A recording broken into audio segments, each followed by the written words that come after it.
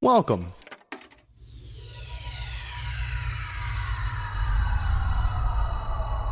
to Arcade Audio.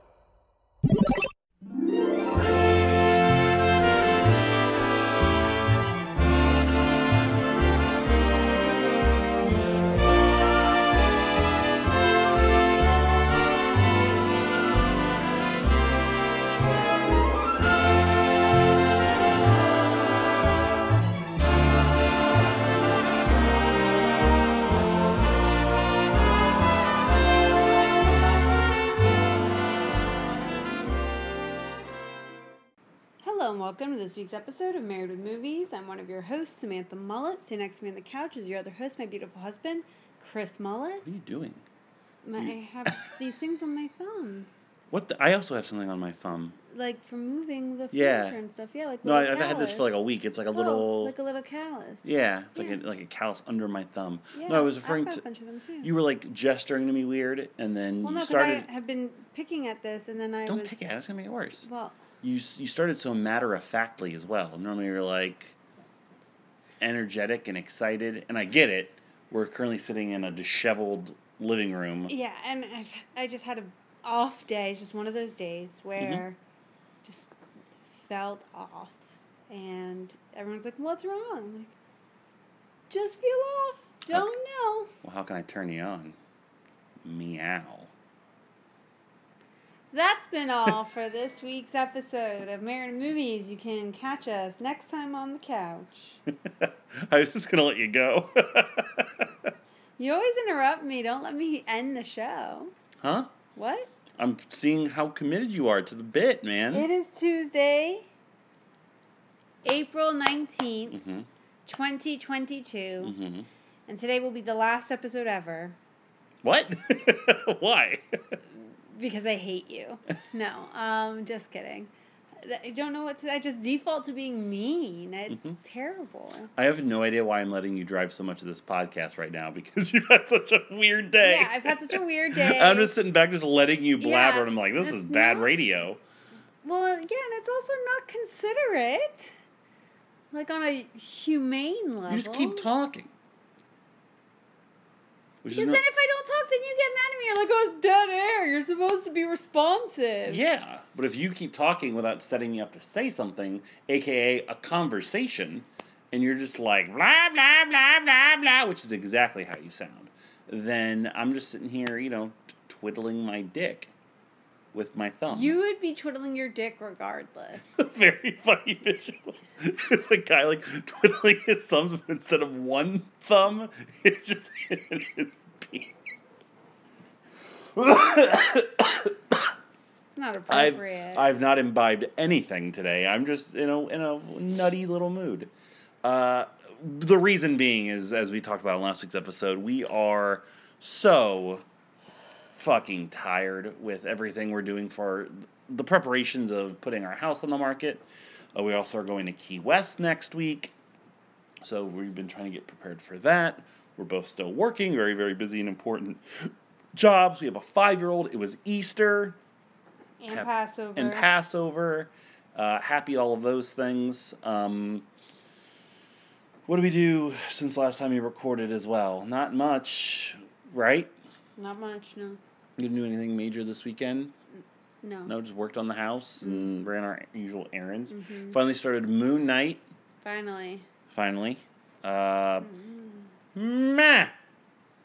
I'm not a fan.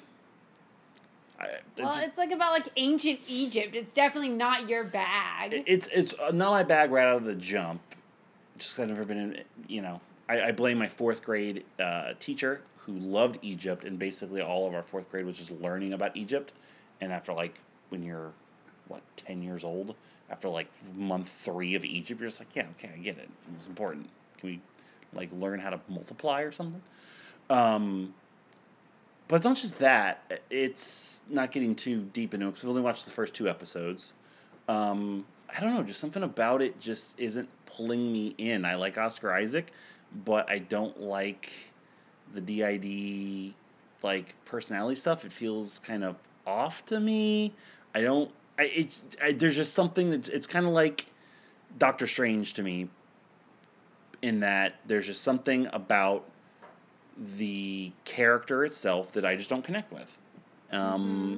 So as we discussed as we were watching it, after the first episode, I was like, meh. And like, well, we got to keep watching it, Yeah, we unfortunately. have to. Just like, eventually we got to fucking watch Eternals. That everyone in the world apparently forgot about. I know. But we'll watch the Batman before then. But the next time we record, we should have watched the Batman. Hopefully we'll do that Thursday night, maybe. Friday night. Maybe even tomorrow night. Ooh, tomorrow night's a good idea. No. I'm going to be asleep. I'll just fucking watch it then. It's only 3 hours. It's fine. Let's wrap this up so we can go to Where bed the fuck early. do people get the idea that anyone has 3 hours to just Watch a movie? watch a movie? Movie studios, directors, writers. But like 3 hours? That's a big commitment. Yeah. Yeah. But you know what? But like older movies used to be shorter, and then they just progressively get longer and longer. Is that gonna be like the new standard? No, Because you say that, but I've had a lot of long 3-hour movies in the last. Well, it used to be few just strictly years. around like your epics, Like, yeah. you know, like your biblical movies or your war movies or your historical movies or even your westerns.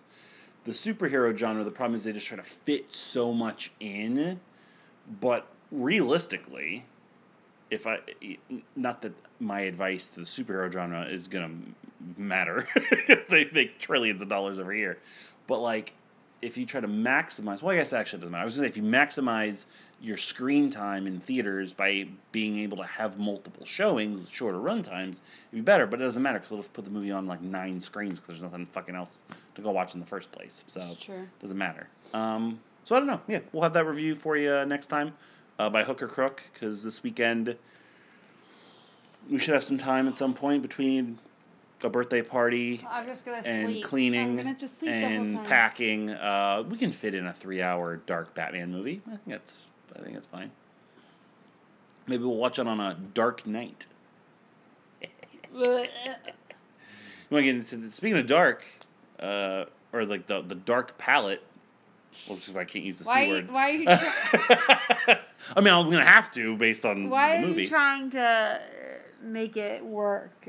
I have as no a idea. segue? Because I'm a Segway fan. I like Segways. When have you ever been on a Segway? This might be like the 9th time you've asked me this. Have And you every ever time, gone on a Segway? No, I've not gone on a Segway. I should have gone on one. Like the people in the middle of our wedding behind us. We should have gotten married on Segways. That would have been great. Yeah, it would have been great spending the night in the hospital. I wouldn't have been there for you. I would have been fine. I would have been enjoying the party we had. You guys didn't get married. Yeah, we're still going to celebrate. Samantha's in the hospital. You have no rhythm. Woo-hoo! Pleasantville. That's a segue. No rhythm. Pleasantville. Your nominated movie. Yes. If you're new here, we randomly select movies. We nominate movies. We have 19 different gimmicks on how we watch movies. We have a lot of movies. Samantha's gimmick is that when she nominates movies, there's no rhyme or reason as to why she nominates them because she nominated this with Mouse Hunt. So I have a list, and I just picked 2 of them from the list. sure. It's hard to remember all the movies that we have and that we haven't already done for this show. And surprisingly, you hadn't seen this before. I had never seen Pleasantville before. So this is going to be interesting. Sorry, my eyes are dry. Blaming the eyes already for why you're going to mess up reading? Pleasantville. Nothing is as simple as black and white. Oh my gosh. That I think all that up there is like I don't need to read DVD any of this, stuff. right? Yeah. Just from Let here? me just double check. Just from that quote down? Correct. Yeah, I want to get into how weird of a DVD this was. Yeah. Oh, yeah. An ingenious fantasy, great fun. Janet Maslin, The New York Times. When 90s teens David and Jennifer, Tobey Maguire, The Ice Storm, Reese Witherspoon, Freeway, get zapped into the perfect suburbia of the black and white 50s sitcom Pleasantville, what results is a visionary adventure, Peter Travers, Rolling Stone, that Siskel and Ebert give 2 big thumbs up. Pleasantville's perfect people include a mild-mannered soda jerk, Jeff Daniels, Dumb and Dumber, a socially repressed mom, Joan Allen, Face Off, and a father who always knows best, William H. Macy, Fargo. But when 90s pop culture clashes with 50s family values, chaos ensues, turning the town of Pleasantville upside down and black and white into color. Good job. Woo! Nicely done. Thank you. So this movie came out in 98, so that's why I'm guessing they try to like be kind of like time appropriate, yeah. but even so, Reese Witherspoon and Freeway, that's, well, I guess that would be, yeah, it's pre-election, pre-Cruel Intentions. Yeah, I guess that's what she was known for then, sure. So yeah, so I'd never seen this before, so why did you nominate this, or why does this resonate with you? I think I probably got it stuck in my head because we had just watched the Hot Tub Time Machine movies, and it's a time travel movie, and... This is not a time travel movie.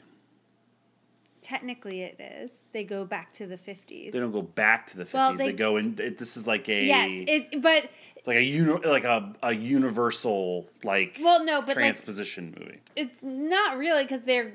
like people who are from the 90s and they go back to the 50s. It's a edge time travel movie. Yeah.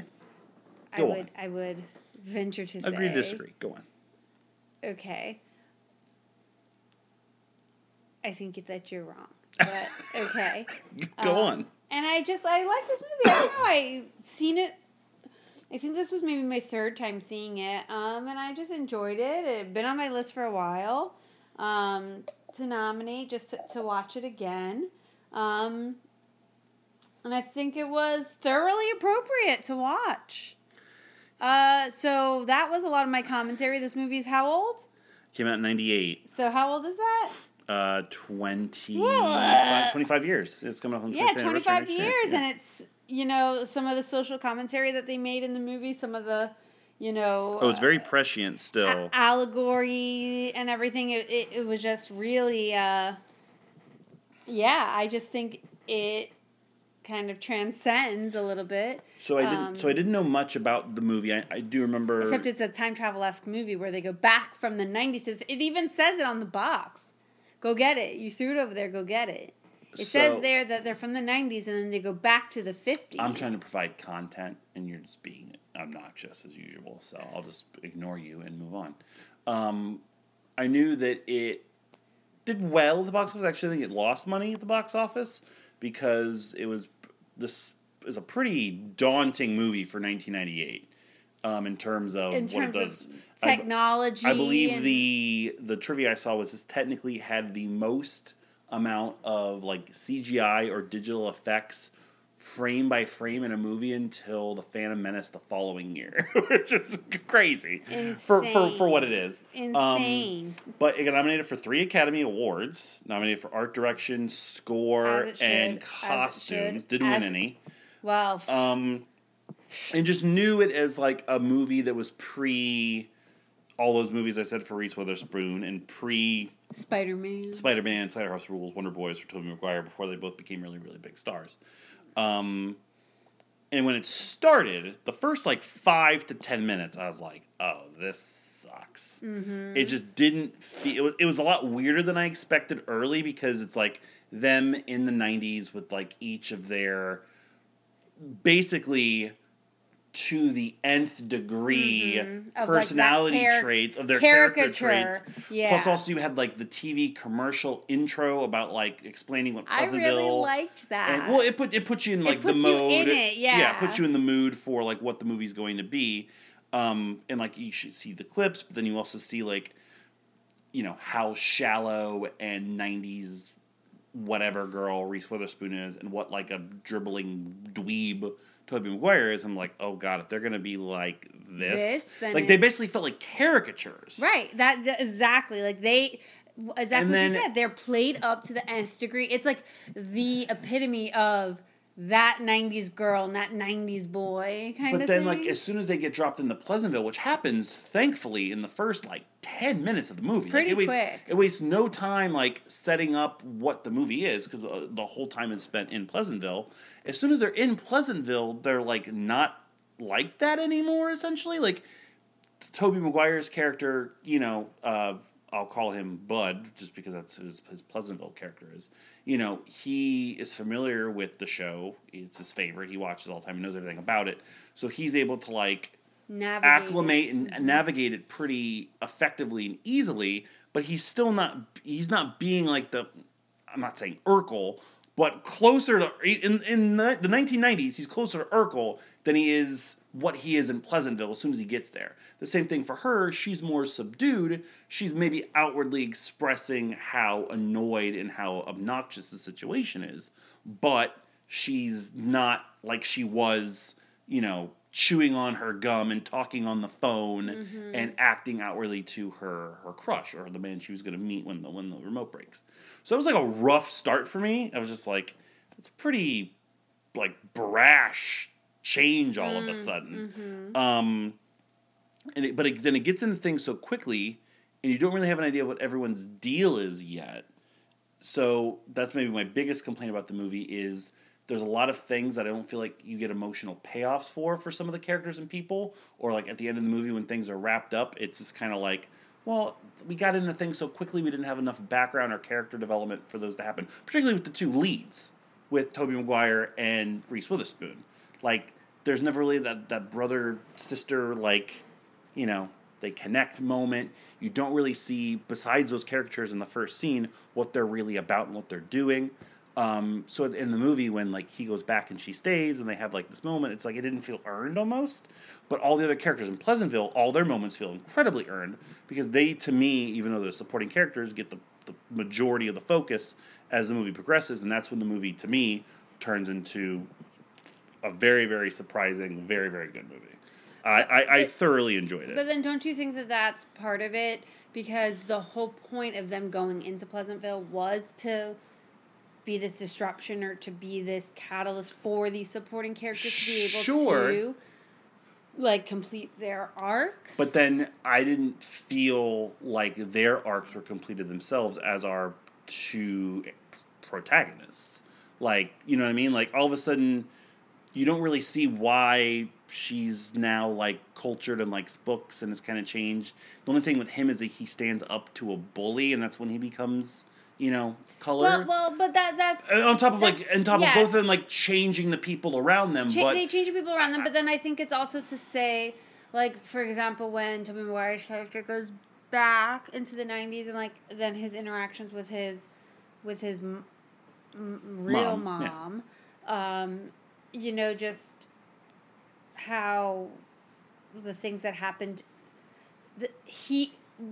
things that happened, like how he affected the people around him and how they affected him too. Mm-hmm. So he has that different perspective on his mother because of what he had been through with Bud's mom, essentially. Sure, I get that point of it. That's like the growth, I guess, of the characters. It's a complaint, but it's not really like a complaint that I'm really minded based on like where the movie took us, because I guess I was surprised that it wasn't as paint by numbers as I was expecting it to be. And in turn, my reaction at the end of the movie became, oh, okay, like that's where these characters are going. But why? Because like in a normal kind of like structured movie, I felt like we'd have that beat where like he struggles or they have to overcome something internally, where they're not really overcoming anything internally. They're hoping the other characters overcome what they've been living through and how they've changed Pleasantville. So it was just a bit of I guess it was just a shock to me that the movie was so advantageous, which was a great surprise. And I was expecting this just to be a PG-13, like Back to the Future, not time travel, but time distortion. No, like... Yeah, fuck you, man. Now you're going to try the rest of the podcast and not say that it's a time travel movie. I'm stuck saying the word travel the rest of my life. You're such an asshole. That's what I was expecting, and it had so much more to say, and it had so much more to do, and I really, really dug it once it got in. And I was like, okay, now this is actually pretty good. Particularly, the only thing I liked about, like, before they get to Pleasantville was Don Knotts. It was just great to see Don Knotts. It's like, I look at Don Knotts. He's been dead like 15 years. Yeah, not just here. He's great, and he's great in this. I think he's great. He's on my MVP list, but ultimately he's not in enough to feel like to get MVP. It's good to see him in something like this. But like the surrealism and the tone once they're in Pleasantville just is solid up until they start changing things. Well, basically until Basically, so you see Paul Walker's stupid fucking face, Fucking which Paul I Walker. loved. Paul Walker is another one who I absolutely fucking loved in this movie. I thought he was absolutely fantastic. Just like And the I would- perfect mix of, huh? Just Like, stupid and naive and just white. yeah. Like, if he was in, like, maybe 2 or 3 more scenes, I would really push hard for Paul Walker because I thought he crushed it in this. But, like, once, like, I'm not going to say she takes advantage of him, but, like, once she shows him the light, and, like, sex brings out the color, but also, I'm glad it also pivoted that it wasn't just that, because then it would have basically just been, like, some, like, stupid teen comedy. It's about people's, paths getting interrupted and people finding that they have choice and options and They variety. have it inside of them. Yes, they have it inside of them, and like you see through painting and literature and just freedom of expression, how things become colorful, and then in turn, the opposition of that of the white men getting together and wanting to, like, stamp that out. It's amazing how, like, And they life specifically imitates use art. Yeah, and they Art specifically imitates use the life. phrasing of coloreds in black and white lettering, saying that this is not allowed, when there is not a single black person in this entire movie. Mm-hmm. Purposefully. Yeah. Purposefully, of course, yeah. To send that message. Yeah, it does a great job of showing how ugly people can be because of their differences. Yep. Which, like I said earlier, is very prescient in our world, in our society. But the way that it's done between the actors that we have in this movie, This cast. is fantastic.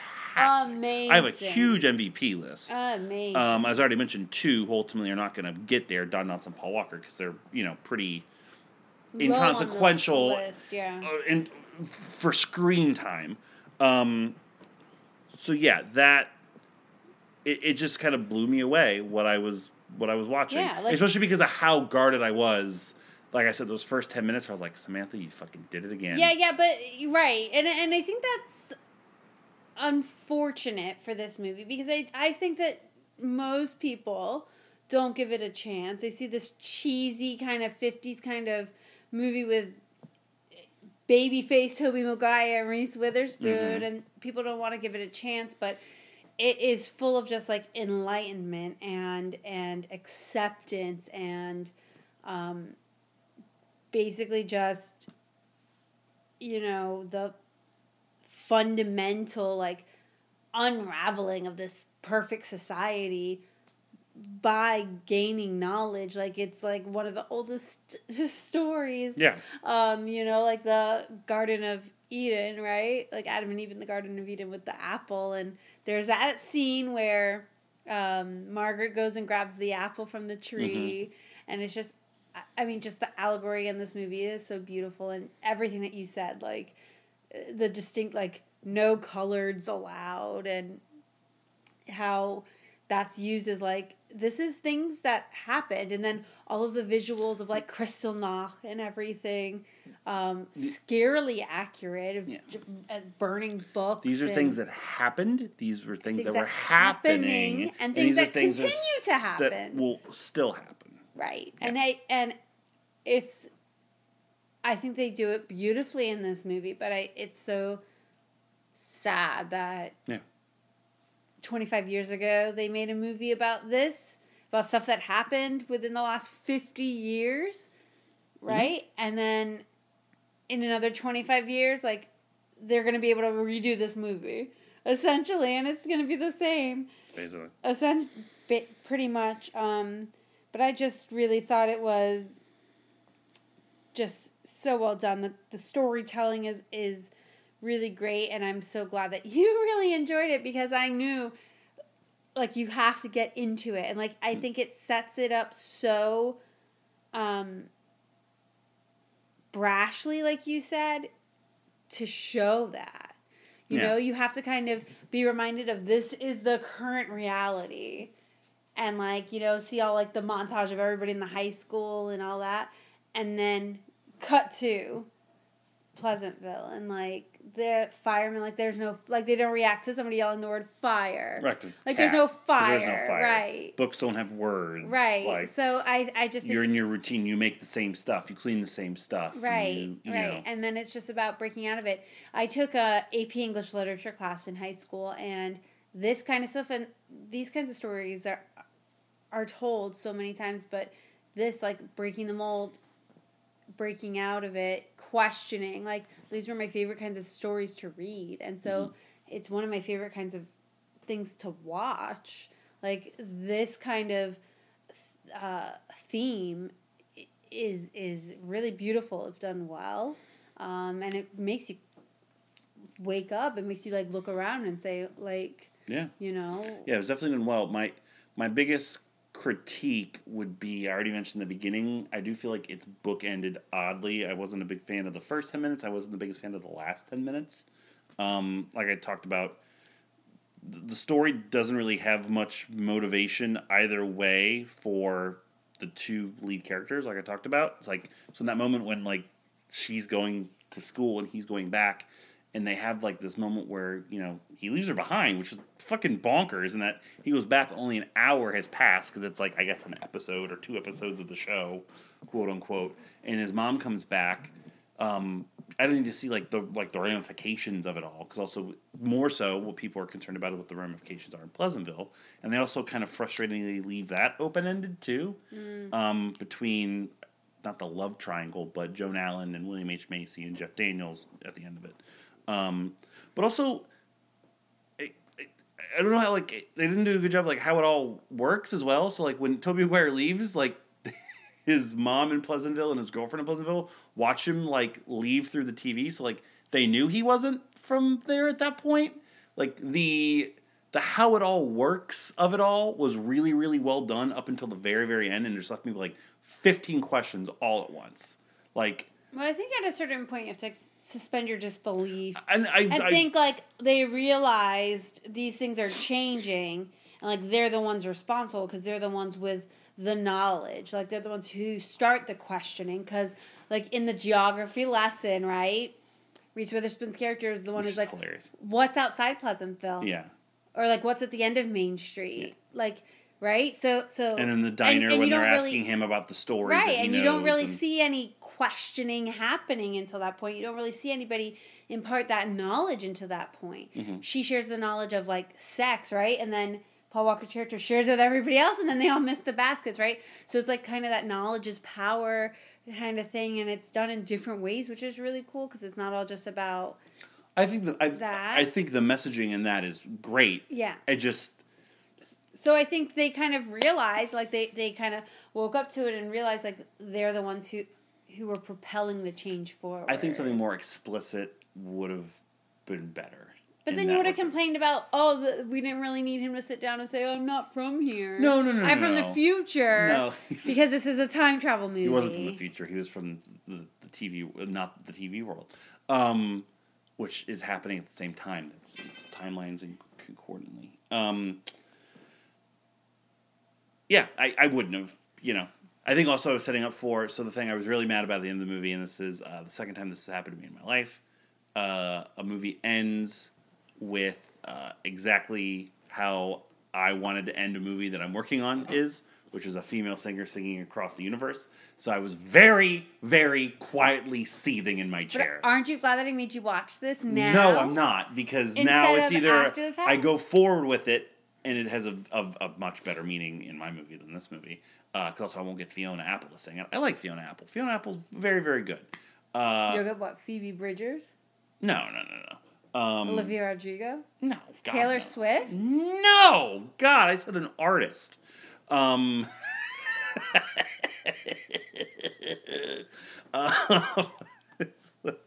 She's going to smite you. I just laugh like John Hamm when Zach Galifianakis on Between Two Ferns says, "Oh, so the Don Draper suit's in the Smithsonian, huh?" And he goes, "Yeah." And he goes, "Like the Cosby sweater?"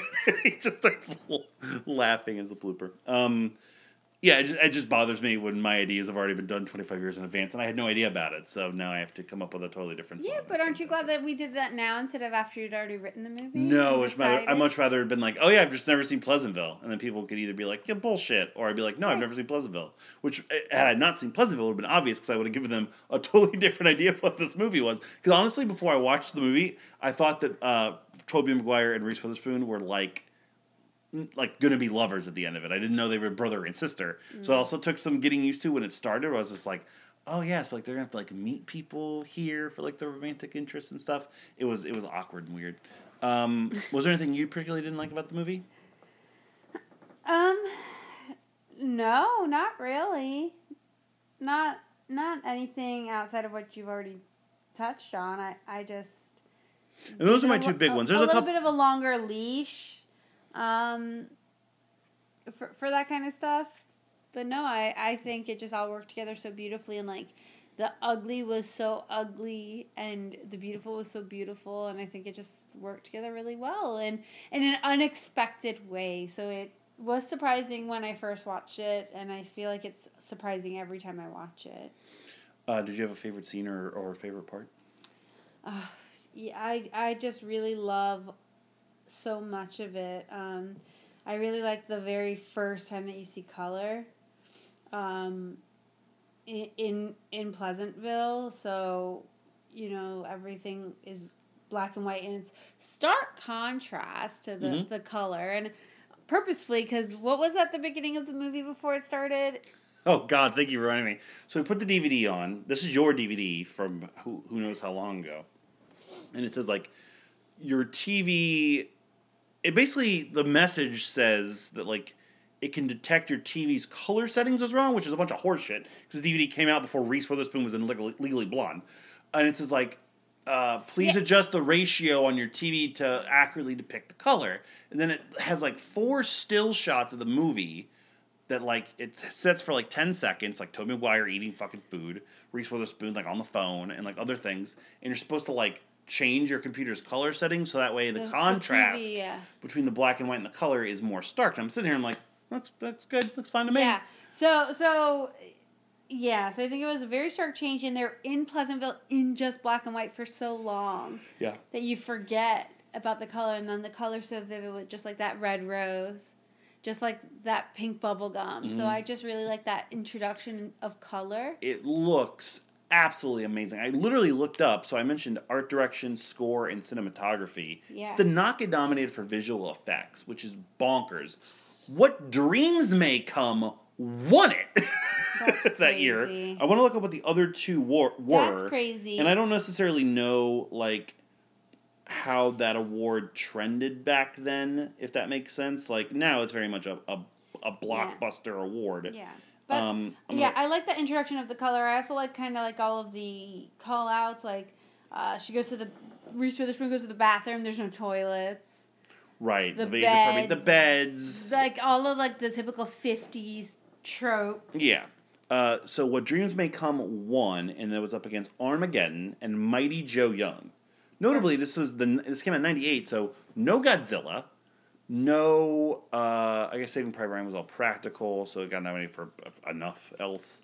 So that's interesting to me that was not here. But it looks amazing. The makeup scene where beautiful Tobey Maguire redoes Joan Allen's makeup because now she's found self-pleasure through her daughter. And is well, not that. Don't say it like that. Well, no, what I meant, like Reese Witherspoon's explain character, masturbation to her, and she started masturbating. Yes, as William H Macy puts a pillow up to his ear and just tries to go to sleep in their separate beds. Typical. I think that really speaks about what makes marriages work. I have no idea what you're joking or making a reference to right now. Just the woman pleasuring herself and the man trying to sleep. Yeah, that sums us up perfectly. What the fuck are you talking about? I wasn't talking about us. I was just saying the way you made in it sound. General. I was saying in general. I don't know. Yeah. I don't trust you. Okay, I'm the one who sleeps all the time. Very true. Yeah, that's actually very true. And so, like, her not wanting to confront her husband, you know, as this colorful person now, and Tobey Maguire having to do her makeup to, like, make her black and white again was very, very powerful. And then the courtroom scene, like the scene where they're on trial for painting the mural. Up until that scene, I was just like, man, this could have been anybody but Tobey Maguire. Tobey Maguire is fantastic in that scene. I think he crushes that scene. I put him on my MVP list just from that scene alone. He's probably not going to be the MVP of the movie, but he is so fucking good in that movie. He's really charismatic. He's very charismatic. He brings you in. He brings everybody in the room in. He just crushes that scene. And he's got good chemistry with William H. Macy, which I think is super important. And that scene to me saved William H. Macy from actually being on my LVP list because I like William H. Macy, and I thought he was perfect in this movie. But he felt unjustly subdued to me. I think that was purposeful. I think that was character. I think that so, was but more character. The whole movie, I was waiting for him to be like more William H. Macy because it felt more appropriate for the character, and he wasn't. I just expected more from him. But I feel like that's also part of it, like the whole character traits and how like they're more subdued, and then as they become more out of their shell, that's like when the color gets introduced and stuff like that. So. I don't know if that... I think it may be more of a character trait rather than, like, how he portrayed it, but... yeah, those would be my two favorite scenes, besides anything that didn't have Paul Walker in it. Who literally, every single time I just saw his face smiling on screen, I just started giggling. He was fucking great. Well, we're already talking about it, so let's decide MVP and LVP. Where do you want to start?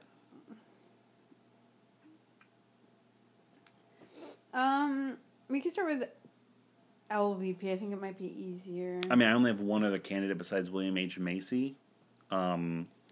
It's J.T. Walsh, who plays the mayor, Big Bob. I just wanted something more for that character as like the antagonist. Like I wanted in this movie as like the figurehead against the change. You kind of have to be a little bit more over the top, and I think it would have been more appropriate for the time period and the juxtaposition. And even when like he does get mad and like he goes into color, or when he's grandstanding, he just was kind of boring to me. And I feel like I'm being mean because it ended up being his last movie. He suddenly died of a heart attack. Oh wow! Shortly after this movie was released, the movie's dedicated to him in his honor. But yeah, he just didn't do anything for me at all in this movie. Did you have anybody else?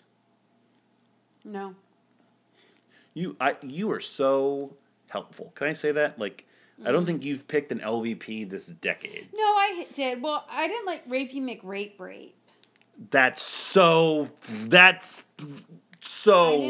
helpful. What the fuck are you talking about? The guys who tried to rape Joan Allen's character.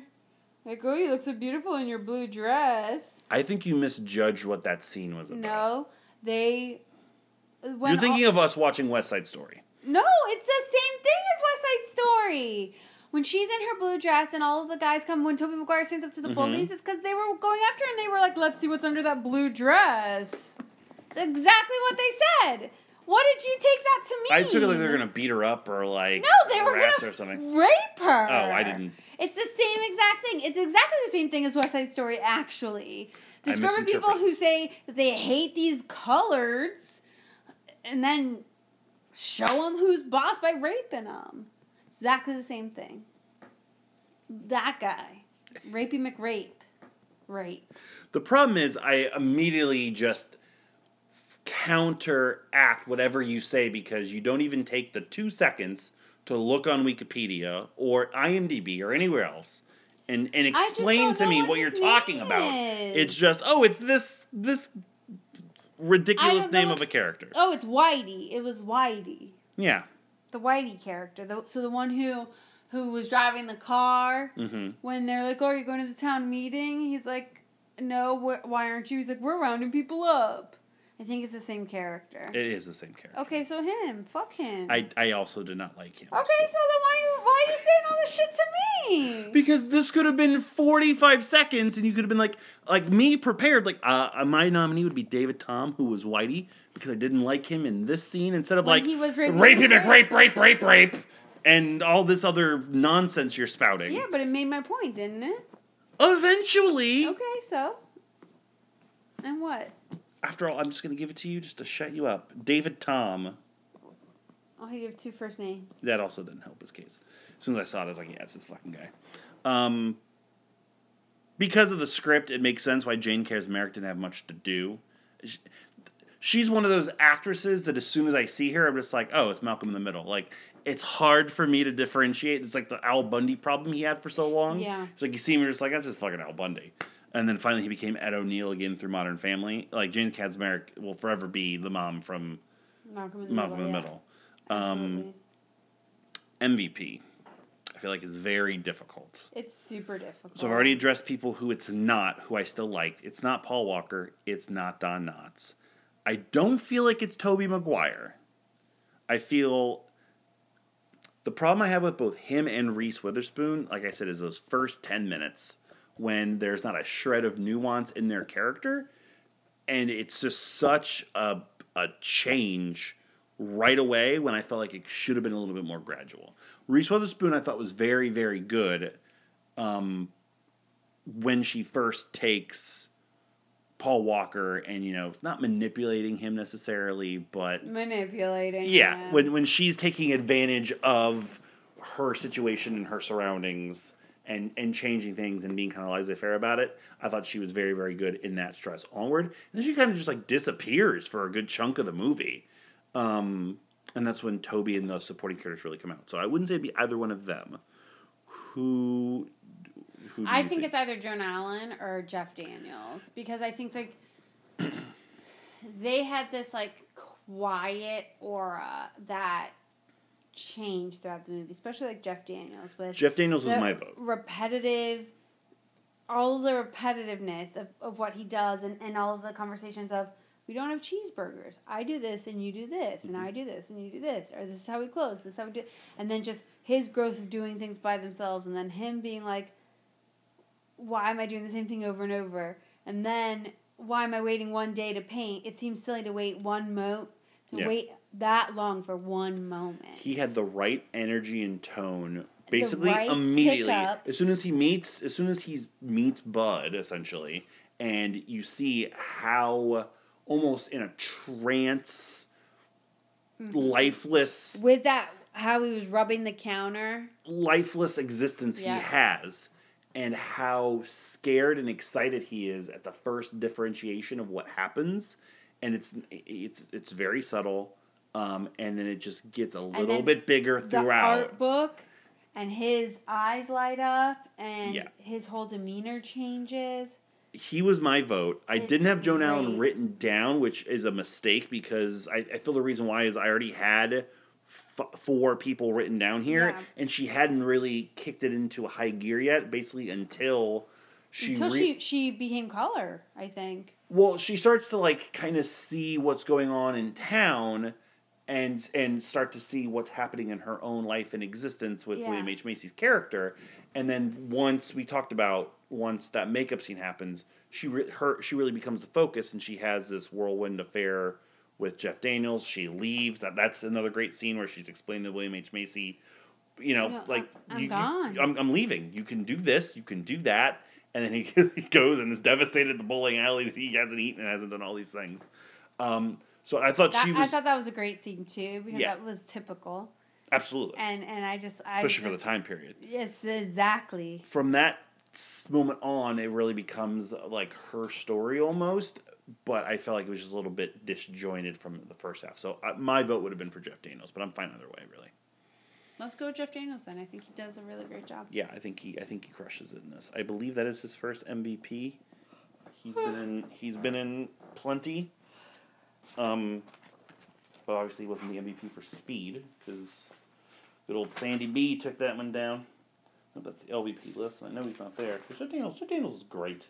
I wanted to watch The Newsroom, but then I realized that I'd probably throw up with everything Aaron Sorkin had to say, so just never watched it. What was your favorite? I was never a big Nick at Night guy. I was huge into Nick at Night. I loved Nick at Night. I obviously would watch Bewitched all the time for obvious reasons. I liked the Mary Tyler Moore Show, like Dick Van Dyke. Did you watch anything earlier than like the onset of television, like this era? Because I don't think I ever did. I know my I grandmother. didn't watch like Leave It to Beaver. I didn't watch any of that. Same. Like my grandmother and my mom both liked I Love Lucy. I love Lucy. Which I watched every episode of I Love Lucy. As close as it gets, but all the other stuff like Ozzie and Harriet and Leave It to Beaver, like the clean cut stuff. Like No. I watched really Nick at Night. So like I Love Lucy. Is Nick at Night still a thing, and they just play like fucking like Friends now, probably or something? I don't know. That's a great question. Now. But yeah, there was like a channel at some point. Yeah, it was the Nick at Night channel. It would be on all the time. I would watch it. Because like all the Dick Van Dykes, all like for Tatiana, who probably doesn't understand any of this, and for anybody else younger than our generation, Nickelodeon would stop airing shows for kids at like 8:00, right? 8 or 9. 8 or 9, and then starting from there, it wasn't like it would be adult TV, but it would be wouldn't necessarily be adult TV. It would be sitcoms. It would still be kind of age appropriate because it was everything back then was yeah. But it would just be shows from the 50s and the 60s and then the 70s. I Love Lucy. Afterwards, which was the show with Lucille Ball. until Nick Jr. started in the morning. Yep. It typically broadcasts from 9 p.m. to 7 a.m. Mondays through Fridays and Sundays, and 9:30 p.m. to 7 a.m. Saturday for SNCC. Mm-hmm. I want to see what the lineup. It launched July 1st, 1985, for 36 years. Oh, so it's not on. No, it's as of right now, it looks like it still is. I'm just trying to find like now. Here's programming history. Nick at Night began scheduling. Oh, started at 11 p.m. because kids stayed up later. On June 25th, 2012, Nick at Night began airing Nickelodeon programs for the first time, airing reruns of All That and Kenan and Kel. Oh, man. That makes me want to put a finger down my throat. Is that how Tatiana knows what that stuff is? I guess. I don't know. And then they started doing movies as well. And then they started doing original programming. I remember then they started doing that stuff, too. And I feel like that's when it kind of, like, jumped the shark. Yeah, I can't really tell. The Wikipedia is not great for it. Branding, commercials, TV land ratings. But that's just a crazy... I mean, I don't see how it would be viable because now you just get Pluto TV and you have a Leave It to Beaver channel. You have a, Three's Company channel. You have, like, all those channels. Yeah, so Nick at Night currently airs Friends. You're kidding. I'm not kidding at all. That's disgusting. It's the Nick at Night. This is the official Nick at Night website. Is that the channel or is that Nick at Night on Nickelodeon? It's Nick at Night on Nickelodeon. Yeah, it's literally... I'm just Nickelodeon. Oh, no, and Mike and Molly. That's like so new. Mike and Molly, Young Sheldon, Paw Patrol is the Nickelodeon when it starts. It's all on Paramount Plus. We could probably put it all up on Paramount Plus. It's disgusting. And see, but yeah, you weren't wrong. So it's all Friends now. So that's great. So here's the current programming. Yeah, current programming for Nick at Night is Friends, Mom, Young Sheldon, and Mike and Molly. Yeah, so that makes me feel disgustingly old. And really upset with the world that people can't watch these. But I would either watch this or I'd watch British sitcoms. So, well, that's what I was going to say. That was the difference for me. Was I would watch PBS stuff like Are You Being Served, Keeping Up Appearances, One Day at a Time, like stuff like that. With my grandmother on Saturday nights. Because we didn't watch Nick at Night that much. I did. You might have, but even in general, because like it started at 9:00 and I was normally in bed by like 9 or 9:30. And if I was watching it, I'd be watching wrestling or movies or something else. Kidding. Like it was different. Yeah. It's just a different time. It's gonna be weird. Like different. It's so different. It's so hard to access. No, it's not hard to access the stuff, but it's hard for it to get eyes on it when you have everything as an option. And Jillian will never know what like All in the Family is. You know what I mean? Right. Sure, some people would say that's probably a good thing, but All in the Family is a wonderful show. Okay, Archie Bunker. So I think the scene of like in the 50s, and I think that's also part of it too. Like in Pleasantville, like there's not a lot to do. Like they had he turned the knob. There's 3 channels, I Three believe. channels. Yeah. Like, that's kind of like what our parents grew up with. Yeah, 3, like, 5, and 8. Kind of, right? And so, but then, like, also there were no books. There was no, like, there wasn't anything. So people worked on their yards. And right, exactly. So it's like those are, like, went the bowling. true values, Yeah. right? And I think it's a great thing that now we're in a place where anything we want to watch is at the tip of our fingers. It in a good way and a bad way. It's like It's like knowledge is power, and it brings all this enlightenment and brings this color. But then, there's also the bad side of the coin. There's also like too much. Well, and also it leads into both here and now how access to art and expressionism and entertainment brings color and beauty to the world, but you're naturally going to have people that don't understand it and are frightened and afraid of it. Yeah. And are going to naturally combat it because it's not what they're used to, it's not what they agree with, it's not what they're interpreting it to be positive. And in turn, they are going to fight it tooth and nail and try to quell it. And that has been happening since the 50s with Elvis shaking his hips on fucking television and moms and dads thinking that it was going to immediately impregnate their kids that were sitting there. Yeah. To the 90s when you had, fucking parent television council saying you couldn't put wrestling and rock music and stuff. Toilets on TV. Yeah.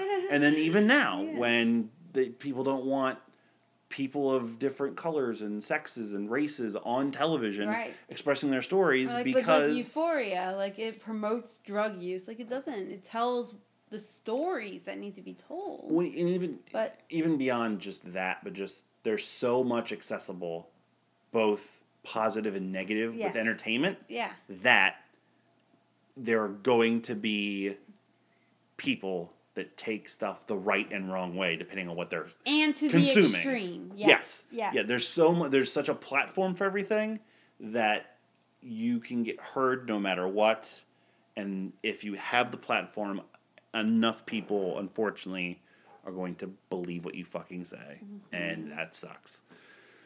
So like we said, this movie still fucking hits.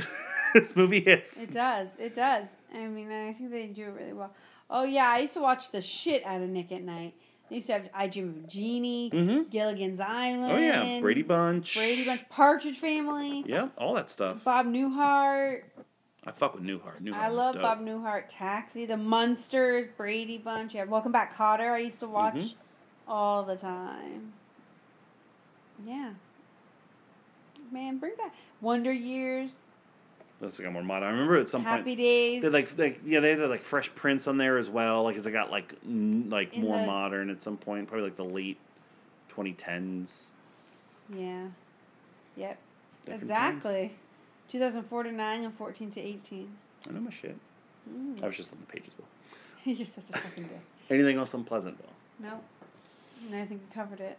You nominated, so I score it first. Like I said, I thought this was such a pleasant surprise from what I was anticipating based on just your recommendation. That's so and how it started. Unfair and rude. And you don't care about this movie a lot. So, like, to me, there's always, like, a reason why. Right. Like I said, it gets, like, an unfair, like, assessment, I feel, because of, like, the perceived notion of what this movie's about versus what it actually is about. But I thought it was a funny movie, but still serious. Great social commentary. Wonderfully directed, beautifully shot. I'm going to give this movie an 8. I'm also giving this movie an 8. Yeah. I think it's got a great cast. I think it just, does a great job of being this vehicle for this commentary, like you said. And I think that it's beautiful, absolutely beautiful. The art, the color, everything in it. And also, we didn't talk about Marley Shelton. We didn't talk about Marley Shelton. Wendy Peppercorn. I think she did a great job as well in it. So I just think overall it had a lot of really positives. And I think it's fun to watch. It's not difficult to get through by any means. It's a couple scenes. 2 hours, but it was breezy. Like the and rapey easy. scene and the crystal knock and everything are difficult, for me at least, Sure. to get through. But I don't know why you said that like they were like easy breezy for me, but well, they were not. it's a different perspective. No, I know. I was just Completely making a different bad perspective. joke. The director of this is very interesting, Gary Ross. He went on to receive multiple Oscar nominations because he did Seabiscuit. He also directed the first Hunger Games movies. So he's had a career. Oh wow! Yeah. He wrote them. He I wrote Hunger Games. mean, he probably at least did the first one. the screenplay for the Hunger Games for Ocean's 8. Oh, Ocean, that was the other one I was going to mention, yeah. Seabiscuit did the screenplay. He wrote Pleasantville as well as He wrote, directed directed, and produced it, yep. It was his directorial debut. He was also a writer on Big. Wow. He was a writer on Dave, so he's had a very good career. He has. Had a very, very good career. He hasn't done much in the past few years, but But hey, never know where that's he's gonna okay. That's okay. Pleasantville in the books. So, as we mentioned last week, we've already started to fudge some of our upcoming scheduling and planning because we paused our guest star series. Of course, we have our Wrap It Up series continuing next week with The Babadook, followed up with the movie we should have watched, we are finally going to be watching, which is Midsommar. Then we have a random movie, guys. Richard Jewell. Fuck you. Then we have a special surprise for Jillian that we're going to be watching, which technically is another part of our Wrap It Up. So it's my turn to nominate. I've already nominated. Real quick, though, I just What? want to say something because you mentioned Midsommar. I want to just publicly say I'm sorry to my best friend of the show, Carly Coffey, because I blatantly accused you and Tatiana of putting this movie on purpose at the #1 spot in the movie we should have watched, Mullet Poll. And Carly confessed that she did not vote for this movie. And so to apologize for calling you out. And Yeah, you're a shitty person and a shitty friend. maybe she's a shitty friend for not getting more people to not vote for Midsommar. Oh, for crying out loud. So I nominated 2 movies. You already selected them as we were packing our movies up. This is kind of a pointed selection as well, based on something that will probably be happening in the coming months afterwards. I just was like, you know what? These are probably the 2 best movies I've seen in theaters over the past, 5 years. And I want to rewatch one of them. So pick your poison. I nominated Parasite and Once Upon a Time in Hollywood. And you chose Parasite. So we'll be watching Parasite sometime in the next few weeks for the show, which I cannot wait. Because I have not watched it in a couple years. But before that, we got to get through The Babadook and Midsommar. The next 2 weeks are going to be fantastic. Next week, our special anniversary episode, The Babadook. Is that seriously what our anniversary episode is? Now it is, yeah, because we had to redo it was supposed to be this, but we had to redo all of our schedule and stuff. This is supposed to be our guest star show, and then we were going to do Pleasantville. This would have been kind of nice. Now instead it's The Babadook. Or we can do Midsommar, whichever you prefer. Actually, we should do Midsommar first. Let's do Midsommar first. Nothing can be as bad as that. Absolutely not. You should rather watch The Babadook first. I'd rather not watch either of them. You have to. I said this was going to be the last episode. So Didn't I say that at the top of the so show? this weekend, after the house has been cleaned and everything's ready to go, we'll watch Midsommar. And I'm going it'll to be puke great. everywhere. I can't wait. I'm going to throw up everywhere. I'm going to have another panic attack. I'm going to have to take the entire bottle of Xanax that I have. I used that. Use your freak out to Hereditary to convince Tony to watch it because we were doing the movie Wordle was called Framed, and a couple days ago it was Hereditary, And it ruined my entire day. So you, me, and Rich all got it in the first frame. Tony didn't get it all because he'd never seen the movie. And me and Rich were like, dude, you gotta see it. And Tony's like, man, I don't fuck with demon possession movies. Not because he's scared of them. He's just like, I just think they're all lame. And me and Rich at a hard sell was like, you have to see this movie. And you told him that And I was like, Tony, Sam, they're not Sam's either. And Sam literally had a panic attack that she had to call her mother for after we watched it. He goes, okay, I'll watch it. Yeah. So he's great. gonna watch it sometime this weekend, I believe. And so Awesome. Thanks. yeah. Thanks so much. But until then, until next week for Midsommar. Please don't make me do it. Oh, it's you have to honor. Our... Did you say that it's like scarier than Hereditary? No, absolutely not. No, it's definitely not scarier than I think Hereditary. that you're a fucking No. liar. Pinky promise. Pinky promise. It is not scarier than Midsommar. I No, promise. yeah, you did what? Huh? What? I promise you that this is not as scary as Hereditary. Pinky promise. Right now. I don't trust you. It's not as scary as You need to be Hereditary. more specific. Midsommar is not as scary of a motion picture as Hereditary. I don't think I trust you. All right, fine. Be scared in advance. I'm trying to calm you down, but it doesn't fucking work. Thank you for listening to this episode of Married with Movies. We encourage you, as always, go to arcadeaudio.net for this podcast and the others in our network of shows. Rate, review, and subscribe wherever you get your podcasts. Patreon.com/arcadeaudio for bonus content. Facebook.com/marriedwithmovies @marriedwmovies on Twitter. marriedwithmovies@gmail.com. Let's know what you think of the show. For me, AeroSmalt38 on Instagram. For you. At Jam with your Sam. And also for me, arcadeaudio.net/podblogger for my retro wrestling diary. This week it's the big one, Bash at the Beach, 1996. Goddamn. Hulk Hogan turns heel and joins the NWO. Is that all that happened? More news we say. Oh no, it's a fantastic show. Oh. But that's all everyone's ever going to remember for that show ever, because it's the craziest moment in wrestling history, possibly up until that moment. Anything else? No. For mullet. What? Huh? Huh? Huh? What? What? For mullet. This is Mullet. Signing out for this week's episode of Married with Movies. We'll catch you next time on our couch. / the movies. You know why Midsommar is not as scary as Hereditary? Because there's not a noise that I can make. Oh, yes, there is.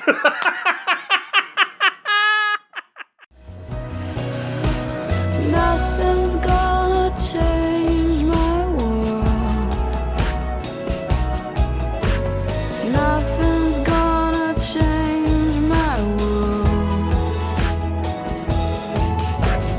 Nothing's gonna change my world.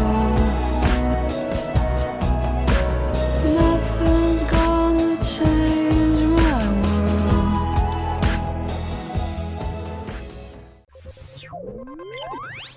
world. Thank you for playing Arcade Audio.